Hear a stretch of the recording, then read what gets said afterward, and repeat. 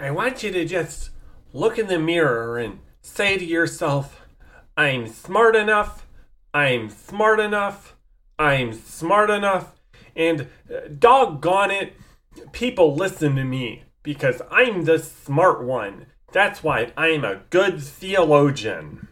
Welcome back, everybody, to Evaluating Modern Theology. It's good to be back. It's good to be back in the old chair looking at Mr. Paul Tillich.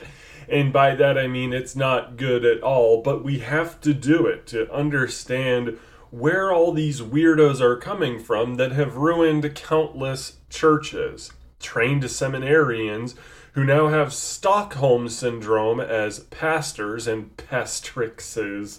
Ugh. They're basically mental abuse patients who are carrying on the wishes of their masters, whom they did not know they were taking on when they first entered seminary. But for a lot of them, especially for their theologians, for any subversive theologian, it always comes down to how smart somebody thinks they are and how smart they proclaim themselves to be.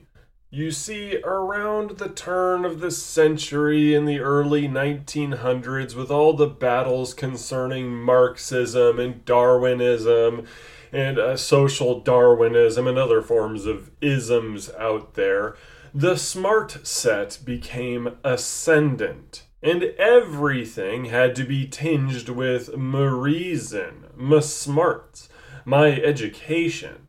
And it was inevitable for this to touch on theology, even though, properly speaking, theology is not necessarily a rational endeavor.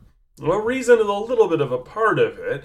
Your average dogmatics professor ought to know his logic so that he doesn't come to the wrong conclusions when reading Holy Scripture. But reason is not on par with Holy Scripture. This is a massive, massive, massive error that so many Protestants have made in the past. We will criticize the Roman Catholic Church up and down for holding tradition as equal to Scripture. And then so many Protestant bodies and theologians immediately held up reason as equal to Scripture. Now, they'll never admit that. They will say that they are sola scriptura to the moon and back, but you actually read their dogmatics or their systematic theology, and it is incredibly, incredibly reliant on their mental faculties, their logic chains, their charts, their research, how good they are at being smart. They're the smart set. And Protestantism unfortunately shot itself in the foot over and over and over again using their reason. Martin Luther says that reason is a harlot. She is a harlot that goes after the highest bidder. And what Luther meant by that was that you could use logic and reason in your scholarship to justify just about any position. There are Jehovah's Witnesses out there who are geniuses. They speak dozens of languages, I'm sure. They know their archaeology backwards and forwards. They are PhDs in philosophy, and they've got their doctorate in theology. And they can run circles around the average Christian in debate. But they're still wrong. I don't care how smart they are. I don't care how well educated they are. They are still wrong. They interpret Scripture according to their reason and according to their feelings, and much of their scholarship is devoted to trying to make the Bible say what it does not say. If a theologian prides himself in being a scholar, you should probably avoid him. Chances are he spent all those years getting his doctorate or whatever, his big brain, so that he could become a master in mental gymnastics and that he could get better at convincing you to stop believing your lying eyes. Oh man, they are really good at arguing with the Bible, aren't they? But Mr. Tillich, Paul Tillich, he sees it differently than a Lutheran theologian would, or at least a faithful Lutheran theologian. I know that those are currently in very short supply. But Mr. Tillich has a very interesting relationship with reason, especially because he doesn't want to admit how much he loves reason. Let's read from The Rational Character of Systematic Theology. The questions of the source, the medium, and the norm of systematic theology are related to its concrete historical foundation. But systematic theology is not a historical discipline. It is a constructive task. It does not tell us what people have thought the Christian message to be in the past. Rather, it tries to give us an interpretation of the Christian message which is relevant to the present situation. This raises the question, to what extent does systematic theology have a rational character? Now, right off the bat, we have to admit that here Mr. Tillich has a point. You aren't doing systematic theology if you are doing historical theology. There are many theologians out there today who mistake one for the other. I cannot tell you how irritating it was having to read some boring modern hipster theologian who thinks he's a bright guy because he says, well, this theologian said this, but that theologian said that. Well, okay, I don't care. I care what the actual message of Holy Scripture is. What are the contents of the Christian faith? If you want to say, this guy says this, here's why it's wrong on account of Holy Scripture, great. That's perfectly fine. The church does need to interact with and rebuff false teachings. But comparing one guy to another, or saying, wow, so like St. Augustine held this, and I'm going to be a scholar of St. Augustine or something, that doesn't make you a systematic theologian. It does not make you a dogmatician. It makes you a guy that read Augustine and took notes. That has value, but not as much value as these guys think it has. But continuing on, Mr. Tillich has some rational ideas about reason here. This raises the question, to what extent does systematic theology have a rational character? Certainly, reason must be used constructively in building a theological system. Nevertheless, there have been and still are many doubts and controversies concerning the role of reason in systematic theology. You see what he's sneaking in here? He says, to what extent does systematic theology have a rational character? I would say just knowing how to use logic to make sure your hermeneutics in reading Scripture are accurate. He is going to answer very differently, but he sneaks something in right after. He says, certainly reason must be used constructively in building a theological system. Wait. Why are we building theological systems? What is the case for building a theological system? Is that really how we're going to frame this? To the contrary, if you are going to be a Christian theologian, your main concern should be discovering God's theology. It is not yours. You are not building a system for the sake of having a system. You should be discovering what God is saying to us. That's a big task for a theologian. But remember, Mr. Tillich here believes in the situation. He believes in the church getting with the times, modernizing. Oh yeah, baby, we need to make sure the church is sleek, that it is advertised, that it answers all the questions that people have, whether or not that has anything to do with the church. Let's keep reading here. The first problem is an adequate definition of rational in the present context. Providing such a definition would, however, involve an extensive discussion of reason and its various structures and functions. Since such a discussion is impossible in this introduction, we must make the following anticipatory statements. There is a kind of cognition implied in faith, which is qualitatively different from the cognition involved in the technical, scholarly work of the theologian. It has a completely existential, self-determining and self-surrendering character, and belongs to the faith of even the intellectually most primitive believer. Okay, Mr. Tillich, I understand what you're getting at here. In his own way, he's trying to say that faith and reason are not the same thing. But for Mr. Tillich, well, faith is a different thing than what the Bible talks about faith. Remember, he believes that the entirety of Christianity is really about participating in the new being in Jesus as the Christ, I think is how he's put it.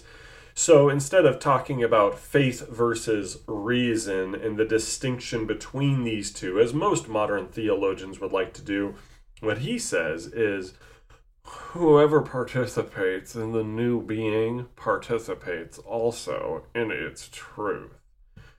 The theologian, in addition, is supposed not only to participate in the new being, but also to express its truth in a methodical way. Well, the interesting thing about that for Mr. Tillich is that he wants to make it sound like you're building systems, you're being systematic, you're being scholarly. He values scholarship a heck of a lot more than I do or that Luther did. But at the same time, he doesn't want it to be too rational. He doesn't want people asking questions or poking holes in his theology. So he talks about a self-transcending or ecstatic reason in which we receive the contents of faith. Great point for the enthusiasts, I guess. I suppose Tillich was happy with the charismatics. And at the same time, he talks about a formal or technical reason that expresses and builds a theology based on that feeling. It's very meta. What do I mean by that? There's metaphysics, which means beyond physics. How do we understand the world and how it works beyond our empirical senses and how this all works for the universe? There is meta-theology, which the entirety of this introduction and the past 6 uploads of evaluating modern theology have all been about. We're getting into meta-theology, the basis and foundation for how theology works.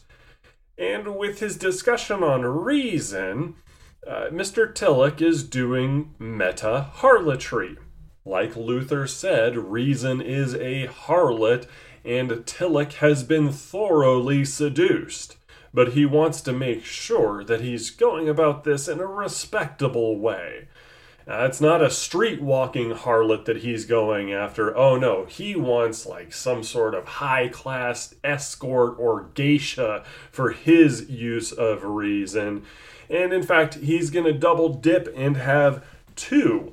You see, he talks about a self-transcending reason that is beyond our comprehension, and then a formal reason. Oh, now we're into 2 harlots here.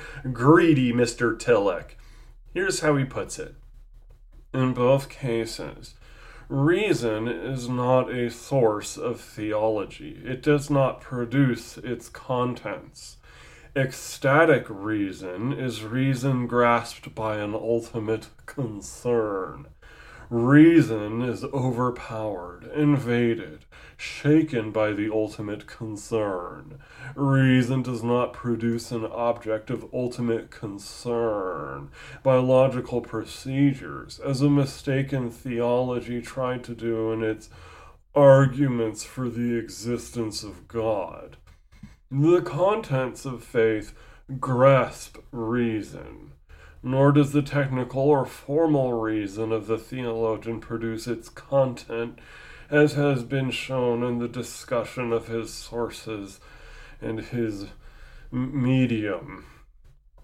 In other words, he's pointing out that reason doesn't produce theology. You cannot merely think yourself into the kingdom of God. Again, Mr. Tillich has a point. The two ladies at his side, one titled ecstatic or self-transcendent reason, and the other one titled bookish, formal, methodological reason, however he wants to label his dear harlot friends here, they can't bring you into the kingdom of God. Again, he has a point. We have to rely on the Word of God, or at least that's what Lutherans believe, but Mr. Tillich, as we've already established, is not a Lutheran. His source for theology is like Heidegger and other existentialist thinkers and a Christian costume on top of it. Let's see what he does with his point, though. What does he say about it? What does he do? One of the basic Christian truths to which theology must witness is that theology itself, like every human activity, is subject to the contradictions of man's existential situation. Although the problem of the rational character of systematic theology finally must remain unsolved, some directing principles can be stated. You hear that? What does he do with his point that he made? That reason cannot produce doctrine. Nothing. He does nothing about this except say, well, we can't answer this question, therefore we just need to have a few boundaries. And here is where he is contradicting himself, and he probably doesn't care. He came up with a conclusion that has theological import, that this is a piece of doctrine, that theology cannot be produced by reason. How does he come up with that conclusion? By using his reason. He sets up a philosophical case and a logical case that reason cannot create theology. He used reason to create a doctrine that says reason cannot create doctrine. That's a contradiction. Now, either Mr. Tillich is just spinning his wheels, thinking too hard about thinking, or he doesn't actually believe that reason can't create doctrine. I'm inclined at this point, given his rhetoric and how weird and ugly and deceitful it's all been, to say that he doesn't actually believe what he's writing. But he writes it because he doesn't want his students going off the reservation and making their own theology with reason the same way he has made his own theology with reason. I believe this is Tillich being casually two-faced, as he has been the entirety of these past 54 pages that we've been going through. In case you don't believe me, let's go to a paragraph here in which he discusses the new being, as it touches on theological semantics. You see, he believes we should have rational and accurate definitions for our theological terms, which of course is true. It's common sense. And then he applies that to one of his favorite terms. Another example is the term new being. Being carries connotations of a metaphysical and logical character. It has mystical implications when used in relation to God as being itself. New, in connection with being, has connotations of creativity, regeneration, eschatology. These elements of meaning always are present when a term like new being appears. The principle of semantic rationality involves the demand that all connotations of a word should consciously be related to each other and centered around a controlling meaning. So he takes a word, particularly one of his favorite phrases, new being, and talks about all the connotations that we should explore if we are going to do a heckin' theology. What's the problem? The problem is that new being, as he calls it, is a new term that he is inserting into Christian theology in order to influence it and build his systematics. How does he come to terms like new being? Through his philosophy, through the philosophical circles that he dealt with, the existentialists in particular. Mr. Tillich uses a term that he came up with through reason, pretends it's always been a systematic theology term, and then it goes about the business of evaluating it rationally. That's just doing reason. That's just from ground zero doing theology by reason alone, and then building it from there. It's not relying on a different source. It is Tillich saying, this is what I'm thinking of, this is the word I want to use for theology and how I'm going to do it, and now I'm going to define it. That never leaves the mind. It never goes into what the scriptures say. It's never discovering anything. So in this process, what Tillich is saying to his student, to you, his reader, or to a seminarian that went to seminary 30, 40, 50 years after Paul Tillich died, is that they have to use terms and find the rational definitions and semantics of terms that he personally inserted into theology, using his reason. In other words, it's okay when I do it, it's not okay when you do it. Because I, Paul Tillich, have a mission for how I want to shape the church, and you're not going to mess that project up, pipsqueak. The essence of Paul Tillich's meta-theology on reason, or his Meta-Harlotry, is that reason is a harlot, but reason is his favorite harlot, and he doesn't want to share. Knowing, though, that he kind of has to share, because other people are going to be doing a heckin' theology aside from himself, what does he write? He says, the semantic situation makes it evident that the language of the theologian cannot be a sacred or revealed language. He cannot restrict himself to the biblical terminology or to the language of classical theology. He could not avoid philosophical concepts, even if he used only biblical words, and even less could he avoid them if he used only the words of the reformers. Therefore, he should use philosophical and scientific terms whenever he deems them helpful for his task of explaining the contents of the Christian faith. The two things he must watch in doing so are semantic clarity and existential purity. And right there, we don't have to read anything further in this section if it just means that, okay, you can play with my favorite companion, the harlot reason. You can do that, but what you gotta do is you gotta play with her my way. You have to be with my reason, friend, the way I want you to do it. Because after all, eventually somebody's going to have to use a term that is completely foreign to the Christian faith, just like I do all the time. I'm Mr. Tillich here. But I want theology from now on to be particularly Tillichy. I want it to be very Tillichy, so I'm going to teach people how to use reason my way, with the existential focus that I want.